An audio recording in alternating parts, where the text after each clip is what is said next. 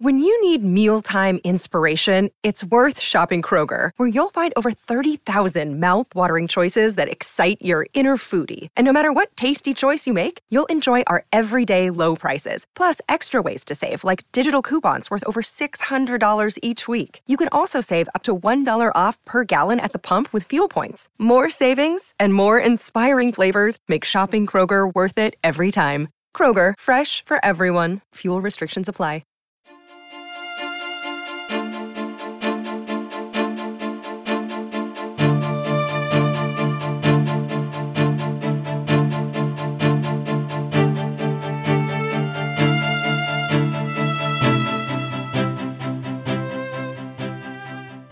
Welcome, everyone, to the new 1001 Sherlock Holmes Stories podcast.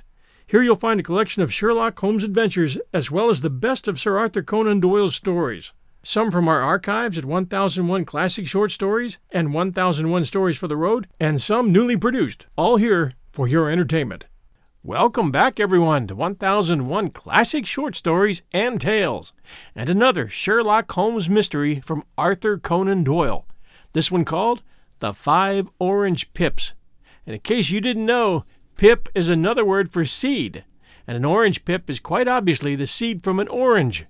I say quite obviously, facetiously, because I had no idea what a pip was and had to look it up. And now, The 5 Orange Pips by Arthur Conan Doyle. When I glance over my notes and records of the Sherlock Holmes cases between the years 82 and 90, I am faced by so many which present strange and interesting features that it is no easy matter to know which to choose and which to leave. Some, however, have already gained publicity through the papers, and others have not offered a field for those peculiar qualities which my friend possessed in so high a degree, and which it is the object of these papers to illustrate. Some, too, have baffled his analytical skill, and would be, as narratives, beginnings without an ending, while others have been but partially cleared up, and have their explanations founded rather upon conjecture and surmise than on that absolute logical proof which was so dear to him. There is, however, one of these last which was so remarkable in its details, and so startling in its results, that I am tempted to give some account of it in spite of the fact that there are points in connection with it which never have been, and probably never will be, entirely cleared up. The year 87 furnished us with a long series of cases of greater or less interest, of which I retain the records. Among my headings under this one 12 months, I find an account of the adventure of the Paradol Chamber, of the Amateur Mendicant Society, who held a luxurious club in the lower vault of a furniture warehouse, of the facts connected with the loss of the British bark Sophie Anderson, of the singular adventures of the Grice Pattersons in the island of Ufa, and finally of the Camberwell poisoning case. In the latter, as may be remembered, Sherlock Holmes was able, by winding up the dead man's watch, to prove that it had been wound up 2 hours before, and that therefore the deceased had gone to bed within that time, a deduction which was of the greatest importance in clearing up the case. All these I may sketch out at some future date, but none of them present such singular features as the strange train of circumstances which I have now taken up my pen to describe.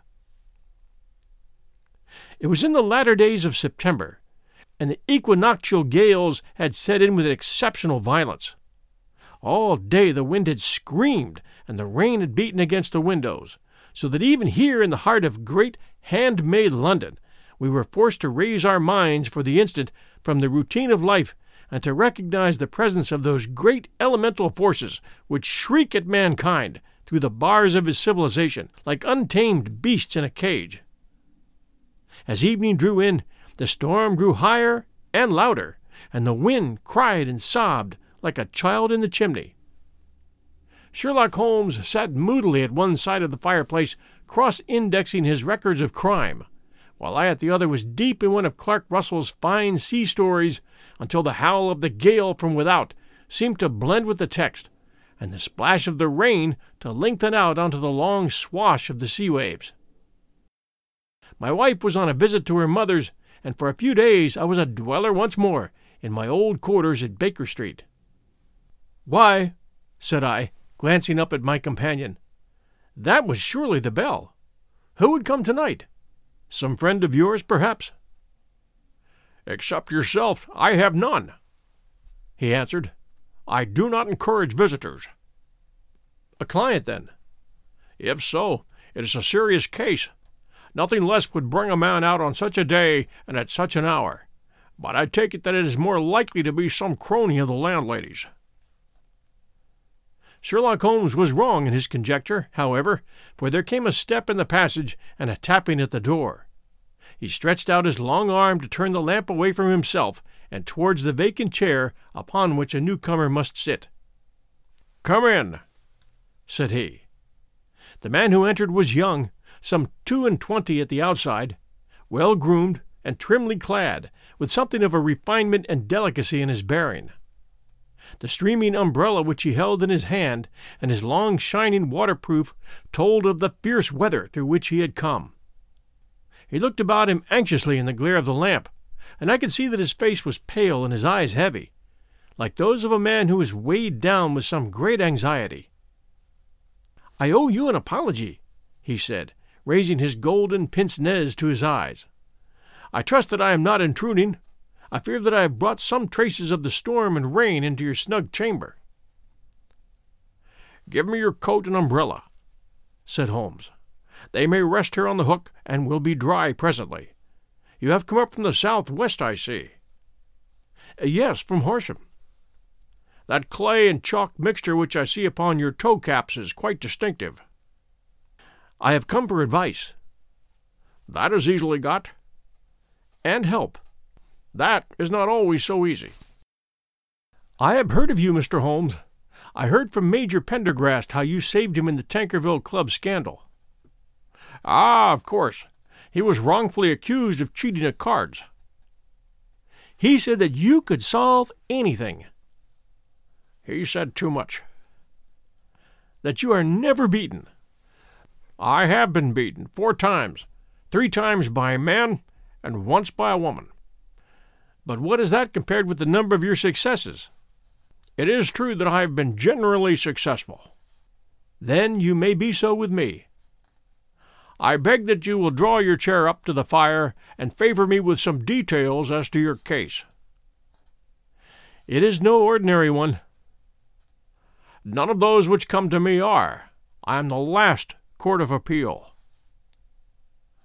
"And yet I question, sir, whether in all your experience you've ever listened to a more mysterious and inexplicable chain of events than those which have happened in my own family." "You fill me with interest," said Holmes. "Pray give us the essential facts from the commencement, and I can afterwards question you as to those details which seem to me to be the most important." The young man pulled his chair up and pushed his wet feet out towards the blaze. "My name," said he, "is John Openshaw, but my own affairs have, as far as I can understand, little to do with this awful business. It is a hereditary matter, so in order to give you an idea of the facts, I must go back to the commencement of the affair. You must know that my grandfather had 2 sons, my uncle Elias and my father Joseph. My father had a small factory at Coventry, which he enlarged at the time of the invention of bicycling. He was a patentee of the Openshaw unbreakable tire, and his business met with such success that he was able to sell it and to retire upon a handsome competence. My uncle Elias emigrated to America when he was a young man and became a planter in Florida, where he was reported to have done very well. At the time of the war he fought in Jackson's army, and afterwards under Hood, where he rose to be a colonel. When Lee laid down his arms, my uncle returned to his plantation, where he remained for 3 or 4 years. About 1869 or 1870 he came back to Europe and took a small estate in Sussex near Horsham. He had made a very comfortable fortune in the States, and his reason for leaving was political. He was a singular man, fierce and quick-tempered, very foul-mouthed when he was angry, and of a most retiring disposition. During all the years that he lived at Horsham, I doubt if he ever set foot in the town. He had a garden and 2 or 3 fields around his house, and there he would take his exercise, though very often for weeks on end he would never leave his room. He drank a good deal of brandy and smoked very heavily, but he would see no society and did not want any friends, not even his own brother. He didn't mind me. In fact, he took a fancy to me, for at the time when he saw me first, I was a youngster of 12 or so. This would be in the year 1878, after he had been 8 or 9 years in England. He begged my father to let me live with him, and he was very kind to me in his way. When he was sober, he used to be fond of playing backgammon and draughts with me, and he would make his representative both with the servants and with the tradespeople, so that by the time that I was 16, I was quite master of the house. I kept all the keys and could go where I liked and do what I liked, so long as I did not disturb him in his privacy. There was one singular exception, however, for he had a single room, a lumber room up among the attics, which was invariably locked, and which he would never permit either me or anyone else to enter. With a boy's curiosity, I have peeped through the keyhole, but I was never able to see more than such a collection of old trunks and bundles as would be expected in such a room. One day, it was in March 1893, a letter with a foreign stamp lay upon the table in front of the colonel's plate. It was not a common thing for him to receive letters, for his bills were all paid in ready money, and he had no friends of any sort. "From India," said he as he picked it up. "Pondicherry postmark. What can this be?" Opening it hurriedly, out there jumped 5 little dried orange pips, which pattered down upon his plate. I began to laugh at this, but the laugh was struck from my lips at the sight of his face. His lip had fallen, his eyes were protruding, his skin the color of putty, and he glared at the envelope which he still held in his trembling hand. "K," he shrieked, and then, my God, my sins have overtaken me." "What is it, uncle?" I cried. "Death," said he, and rising from the table he retired to his room, leaving me palpitating with horror. I took up the envelope and saw scrawled in red ink upon the inner flap, just above the gum, the letter K 3 times repeated. There was nothing else save the 5 dried pips. What could be the reason of his overpowering terror? I left the breakfast table, and as I ascended the stair, I met him coming down with an old rusty key, which must have belonged to the attic, in one hand, and a small brass box like a cash box in the other. "They may do what they like, but I'll checkmate them still," said he with an oath. "Tell Mary that I shall want a fire in my room today, and send down to Fordham, the Horsham lawyer." So I did as he ordered, and when the lawyer arrived I was asked to step up to the room. The fire was burning brightly, and in the grate there was a mass of black, fluffy ashes, as of burned paper, while the brass box stood open and empty beside it. As I glanced at the box I noticed, with a start, that upon the lid was printed the treble K which I had read in the morning upon the envelope. "I wish you, John," said my uncle, "to witness my will. I leave my estate, with all its advantages and all its disadvantages, to my brother, your father, whence it will, no doubt, some day descend to you.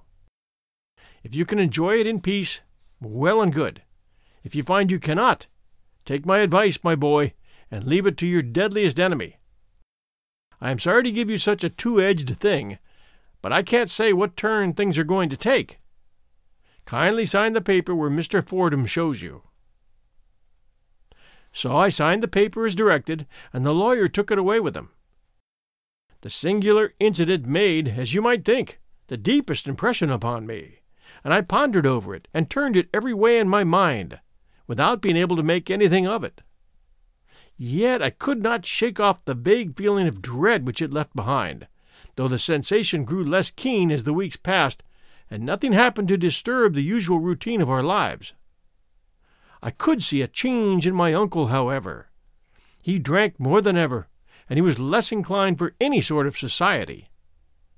Most of his time he would spend in his room with the door locked upon the inside, but sometimes he would emerge in a sort of drunken frenzy, and would burst out of the house and tear about the garden with a revolver in his hand, screaming out that he was afraid of no man, and that he was not to be cooped up, like a sheep in a pen, by a man or devil. When these hot fits were over, however, he would rush tumultuously in at the door and lock it and bar it behind him, like a man who can brazen it out no longer against the terror which lies at the roots of his soul. At such times I've seen his face, even on a cold day, glisten with moisture, as though it were new raised from a basin. Well, to come to the end of the matter, Mr. Holmes, and not to abuse your patience, there came a night when he made one of those drunken sallies from which he never came back. We found him, when we went to search for him, face downward in a little green-scummed pool which lay at the foot of the garden.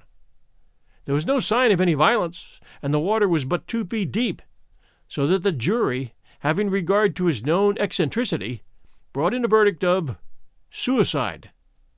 But I, who knew how he winced from the very thought of death, had been much ado to persuade myself that he had gone out of his way to meet it. The matter passed, however, and my father entered into possession of the estate, and of some £14,000, which lay to his credit at the bank. "One moment," Holmes interposed. "Your statement is, I foresee, one of the most remarkable to which I've ever listened. Let me have the date of the reception by your uncle of the letter, and the date of his supposed suicide." The letter arrived on March 10th, 1883. His death was 7 weeks later, upon the night of May 2nd. "Thank you. Pray proceed." When my father took over the Horsham property, he, at my request, made a careful examination of the attic, which had been always locked up.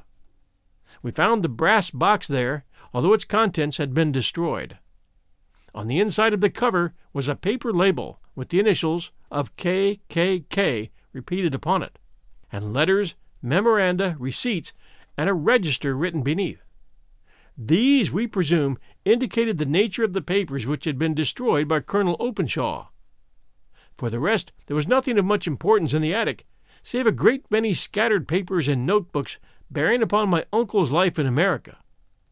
Some of them were of the war time, and showed that he had done his duty well, and had borne the repute of a brave soldier. Others were of a date during the reconstruction of the Southern States, and were mostly concerned with politics, for he had evidently taken a strong part in opposing the carpet-bag politicians who had been sent down from the North. Well, it was the beginning of '84 when my father came to live at Horsham, and all went as well as possible with us until January of '85. On the 4th day after the New Year, I heard my father give a sharp cry of surprise as we sat together at the breakfast table. There he was, sitting with a newly opened envelope in one hand, and 5 dried orange pips in the outstretched palm of the other one. He had always laughed at what he called my cock-and-bull story about the colonel, but he looked very scared and puzzled now that the same thing had come upon himself. "Why, what on earth does this mean, John?" he stammered. My heart had turned to lead. "It is K.K.K., I said. He looked inside the envelope. "So it is," he cried. "Here are the very letters. But what is this written above them?" "Put the papers on the sundial," I read, peeping over his shoulder. "What papers? What sundial?" he asked. "The sundial in the garden. There is no other," said I, "but the papers must be those that are destroyed." "Pooh!" said he, gripping hard at his courage. "We're in a civilized land here, and we can't have tomfoolery of this kind.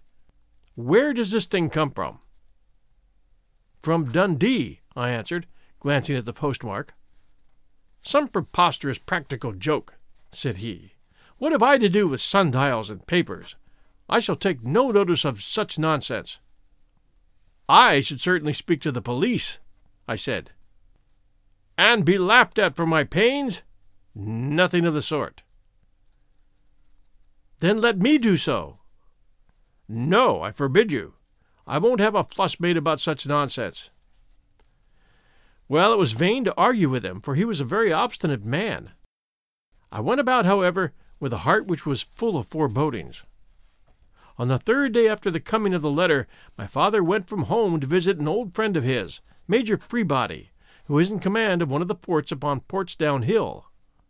I was glad that he should go, for it seemed to me that he was farther from danger when he was away from home.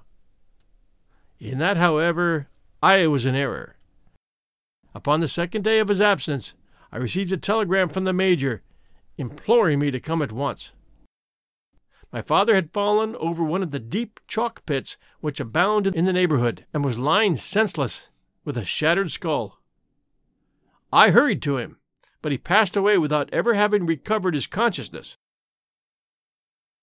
He had, as it appears, been returning from Fareham in the twilight, and as the country was unknown to him, and the chalk pit unfenced, the jury had no hesitation in bringing in a verdict of death from accidental causes.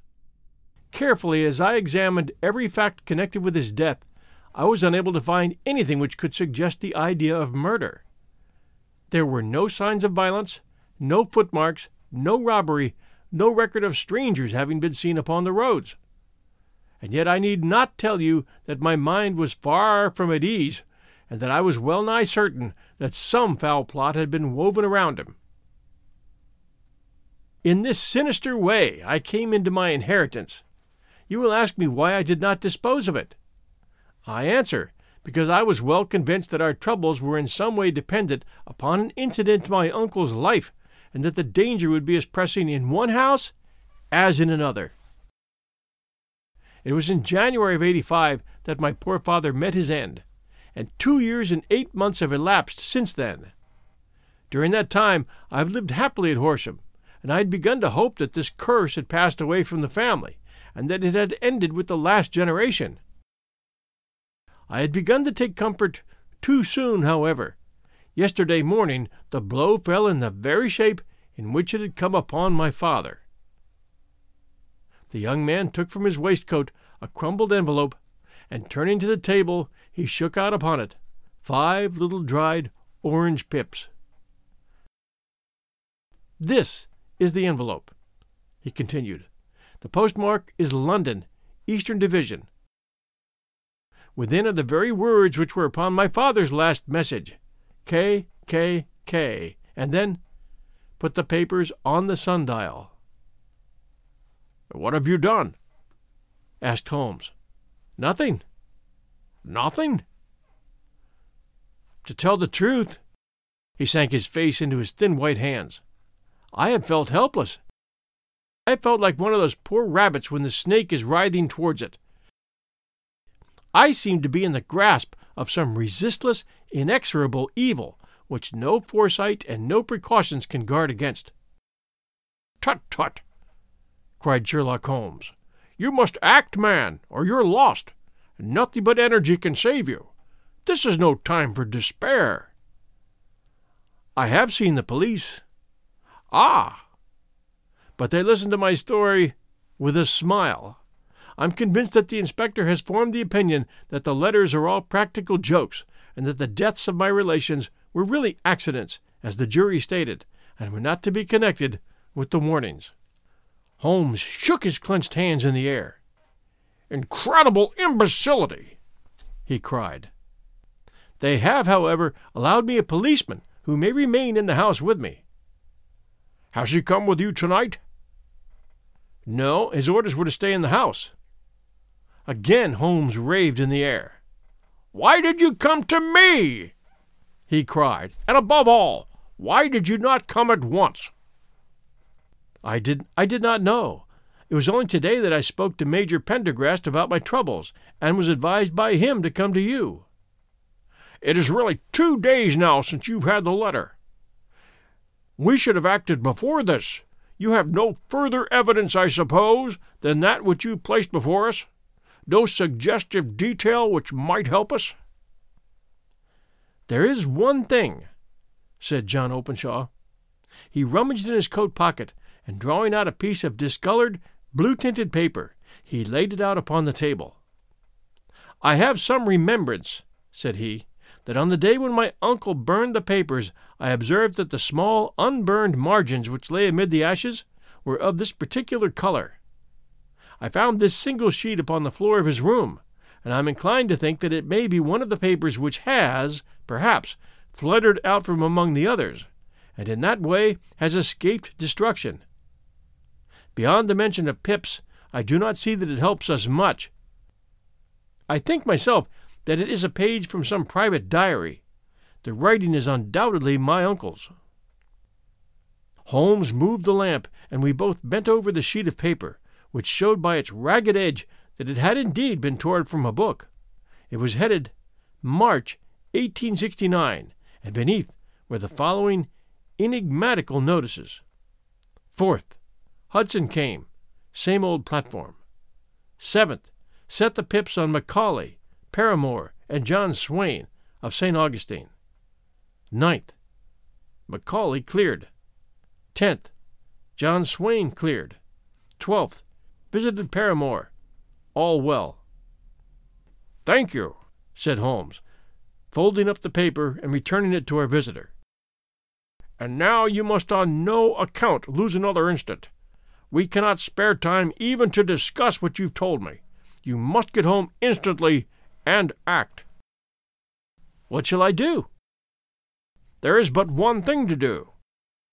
It must be done at once. You must put this piece of paper which you have shown us into the brass box which you have described. You must also put in a note to say that all the other papers were burned by your uncle, and that this is the only one which remains. You must assert that in such words as will carry conviction with them. Having done this, you must at once put the box out upon the sundial as directed. Do you understand?" "Yes, entirely." "Do not think of revenge, or anything of the sort at present. I think that we may gain that by means of the law, but we have our web to weave, while theirs is already woven. The first consideration is to remove the pressing danger which threatens you. The second is to clear up the mystery and to punish the guilty parties." I thank you," said the young man, rising and pulling on his overcoat. "You've given me fresh life and hope. I shall certainly do as you advise." "Do not lose an instant, and above all, take care of yourself in the meanwhile, for I do not think that there can be a doubt that you are threatened by a very real and imminent danger. How do you go back?" "By train from Waterloo." "It is not yet 9. The streets will be crowded, so I trust that you may be in safety, and yet you cannot guard yourself too closely." "I am armed." "That is well. Tomorrow I shall set to work upon your case." "I shall see you at Horsham, then?"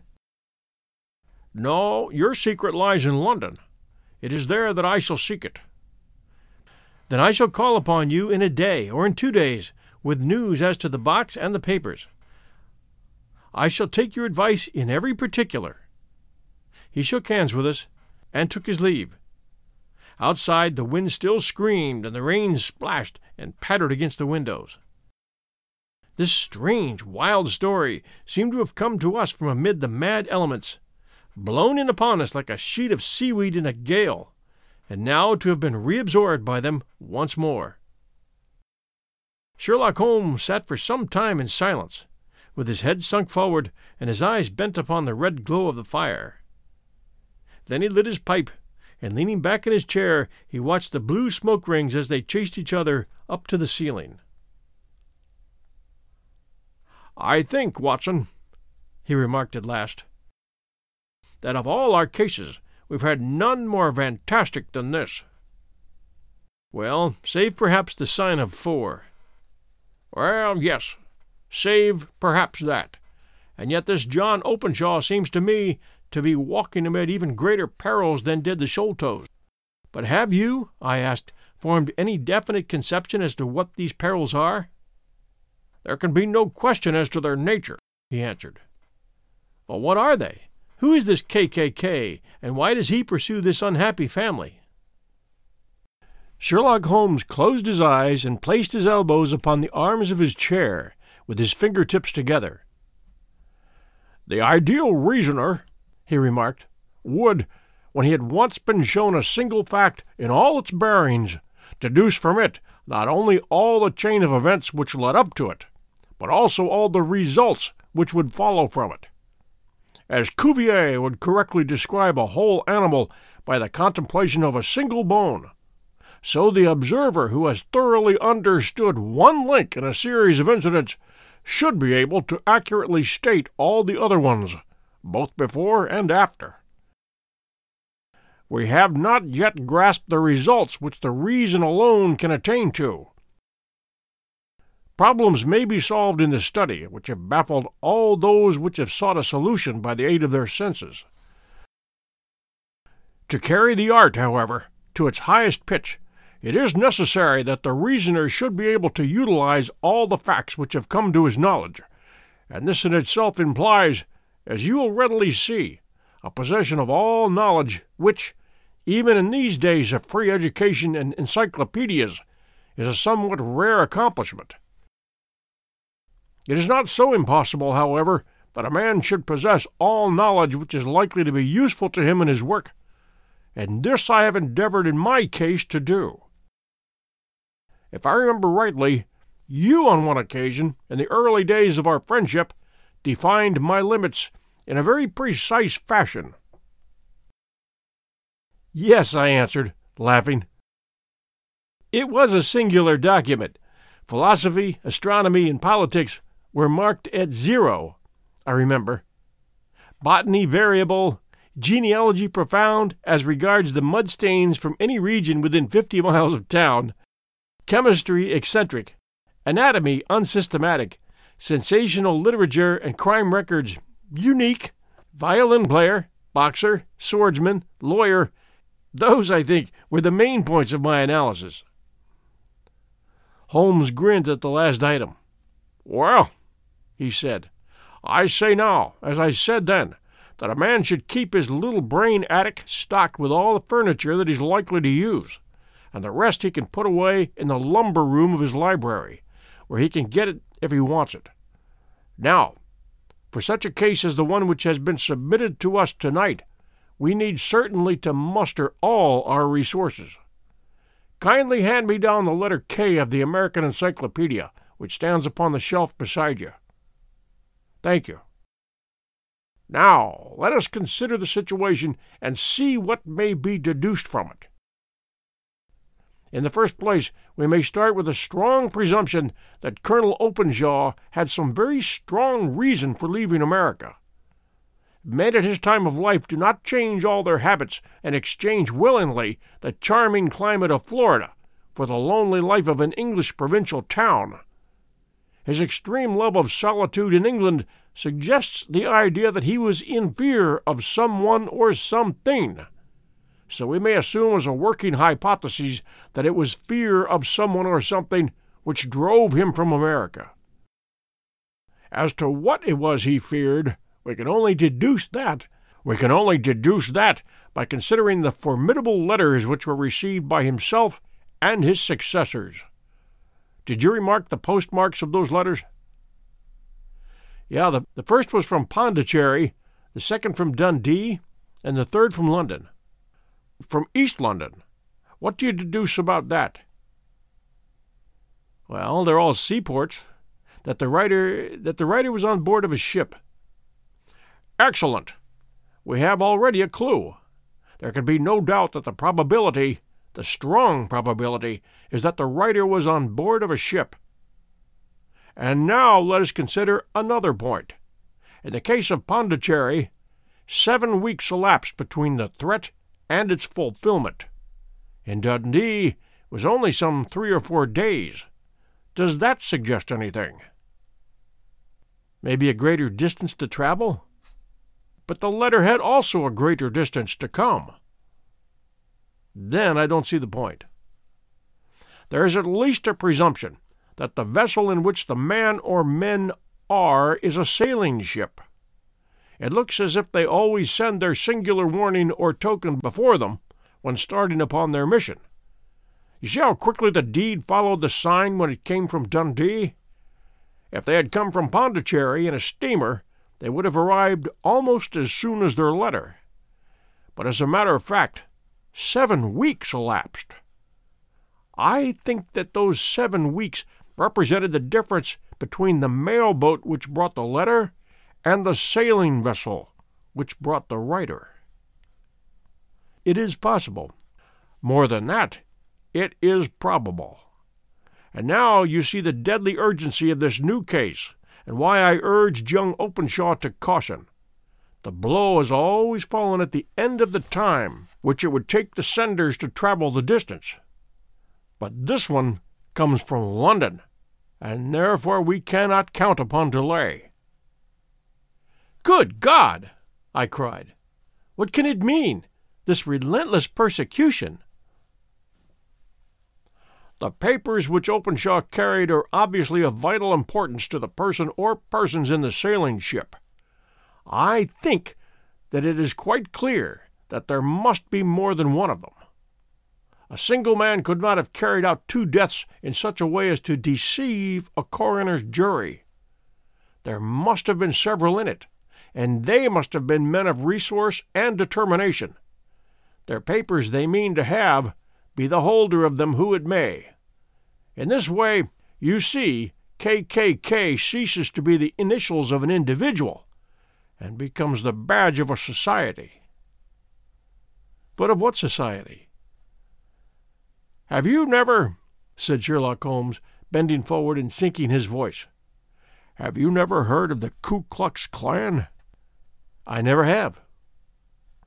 Holmes turned over the leaves of the book upon his knee. "Here it is," he said presently. "Ku Klux Klan, a name derived from the fanciful resemblance to the sound produced by cocking a rifle. This terrible secret society was formed by some ex-Confederate soldiers in the Southern states after the Civil War, and it rapidly formed local branches in different parts of the country, notably in Tennessee, Louisiana, the Carolinas, Georgia, and Florida.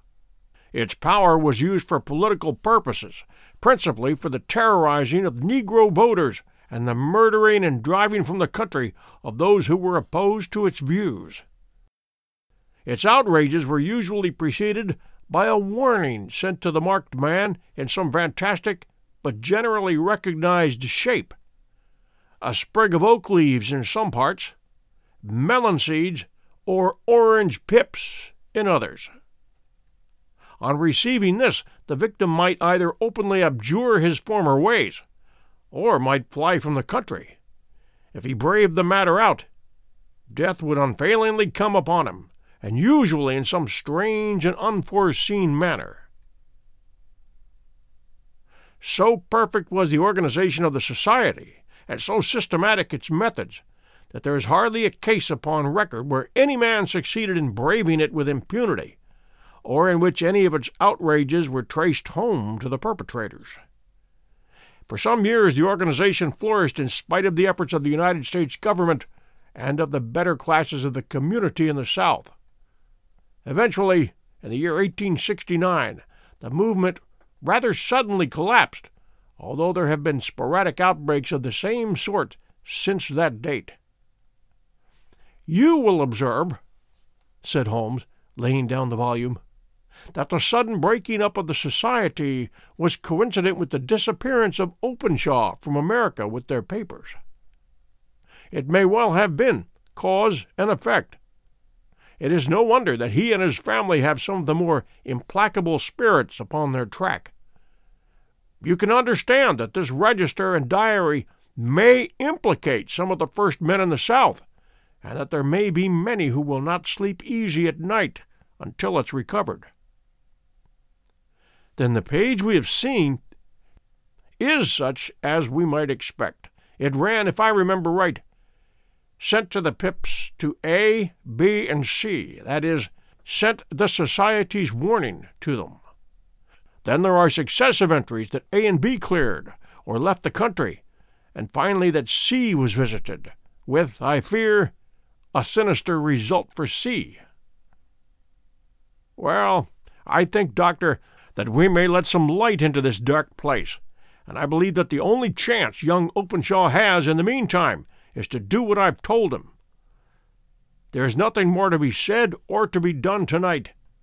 So hand me over my violin, and let us try to forget for half an hour the miserable weather and the still more miserable ways of our fellow men." It had cleared in the morning, and the sun was shining with a subdued brightness through the dim veil which hangs over the great city. Sherlock Holmes was already at breakfast when I came down. "You will excuse me for not waiting for you," said he. "I have, I foresee, a very busy day before me looking into the case of young Openshaw's." "What steps will you take?" I asked. "It will very much depend upon the results of my first inquiries. I may have to go down to Horsham after all." "You will not go there first?" "No. I shall commence with the city. Just ring the bell, and the maid will bring up your coffee." As I waited, I lifted the unopened newspaper from the table and glanced my eye over it.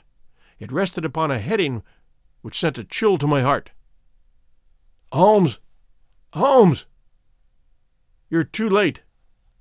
"Ah," said he, laying down his cup. "I feared as much. How was it done?" He spoke calmly, but I could see that he was deeply moved.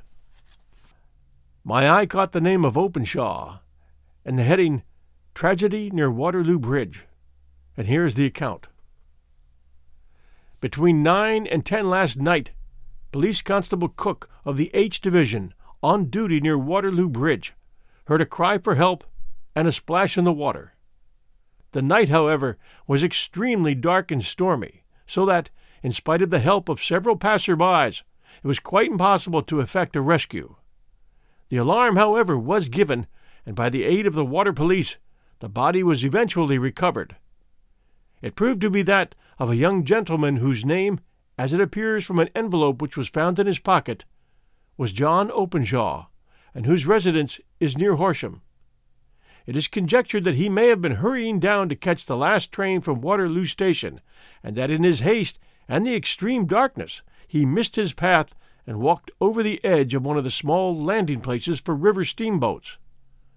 The body exhibited no traces of violence, and there could be no doubt that the deceased had been the victim of an unfortunate accident, which should have had the effect of calling the attention of the authorities to the condition of the riverside landing stages."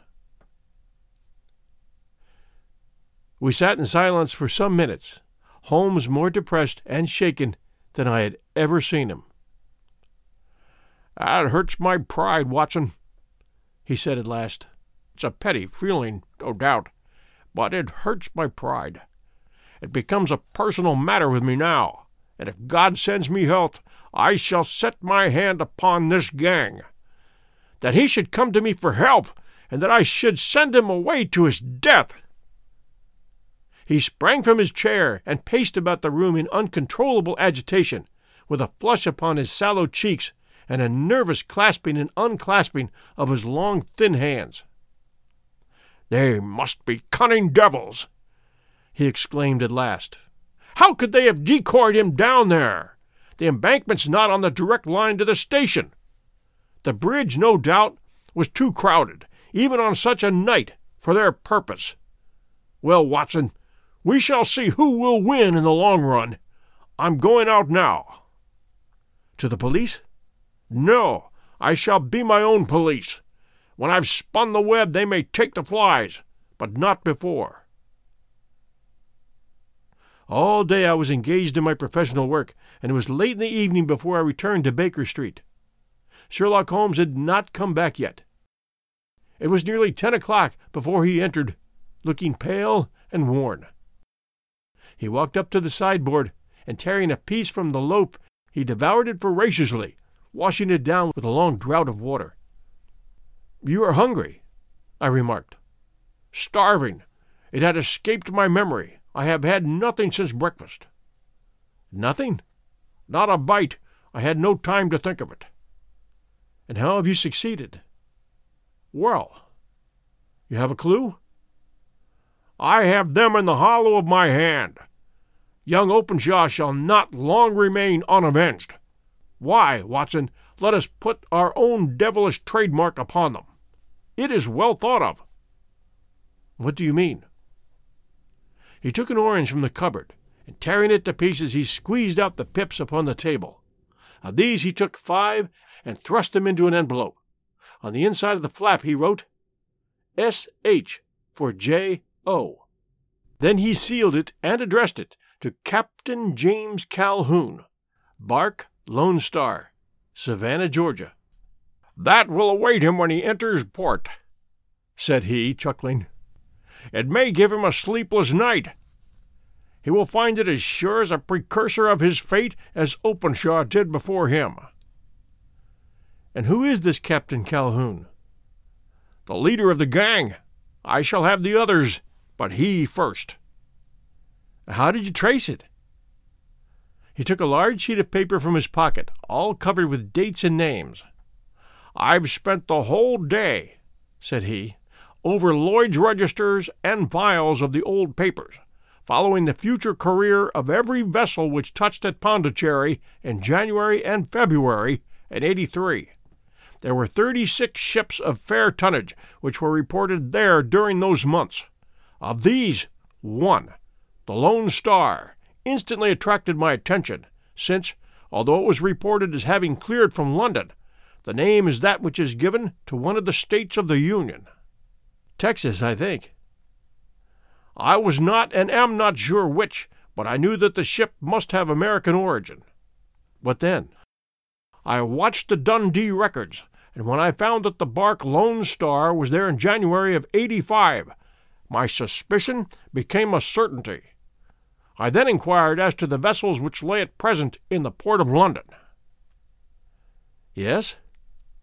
"The Lone Star had arrived here last week. I went down to the Albert dock and found that she'd been taken down the river by early tide this morning, homeward bound to Savannah. I wired to Gravesend and learned that she had passed some time ago, and as the wind is easterly, I have no doubt that she is now past the Goodwins and not very far from the Isle of Wight." "What will you do, then?" "Oh, I've had my hand upon him. He and the 2 mates are, as I learn, the only native-born Americans in the ship. The others are Finns and Germans. I know also that they were all 3 away from the ship last night. I had it from the stevedore who's been loading their cargo. By the time their sailing ship reaches Savannah, the mail-boat will have carried this letter, and the cable will have informed the police of Savannah that these 3 gentlemen are badly wanted here upon a charge of murder." There is ever a flaw, however, in the best laid of human plans, and the murderers of John Openshaw were never to receive the orange pips which would show them that another, as cunning and resolute as themselves, was upon their track. Very long and very severe were the equinoctial gales that year. We waited long for news of the Lone Star of Savannah, but none ever reached us. We did at last hear that somewhere far out in the Atlantic a shattered stern post of a boat was seen swinging in the trough of a wave, with the letters L.S. carved upon it. And that is all which we shall ever know of the fate of the Lone Star. Thank you for joining us at 1001 Classic Short Stories and Tales. And you Apple listeners, we love new reviews. So if you get a chance, please grab your Apple iTunes password and take a moment to send us a review. We would also appreciate it if every one of you listeners could please tell a friend about our show and even help them subscribe to our show wherever they happen to listen, whether it's Apple Podcasts or whether it's Android, and host sites like Castbox.fm or Player.fm, or any one of dozens of other good podcast hosts. We would appreciate you taking the time to do that because it really helps our show grow. So sharing our show with friends is a big deal, and we thank you very, very much for doing that. Meanwhile, we'll keep bringing the good shows here at 1001 Classic Short Stories and at 1001 Stories for the Road, at 1001 Radio Days, where right now we're celebrating 31 Days of Christmas. That's a new Christmas show, hand-chosen by me every night. And if you give that a try, I think you're going to love them.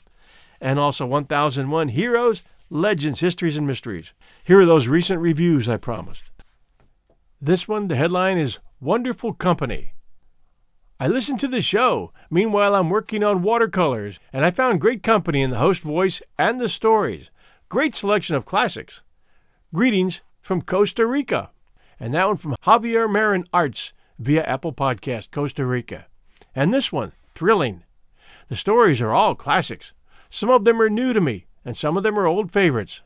Some stories are long, perfect for driving, exercising, or chores.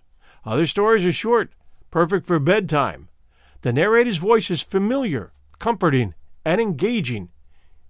He genuinely laughs at the funny parts and makes me cringe during the scary stories.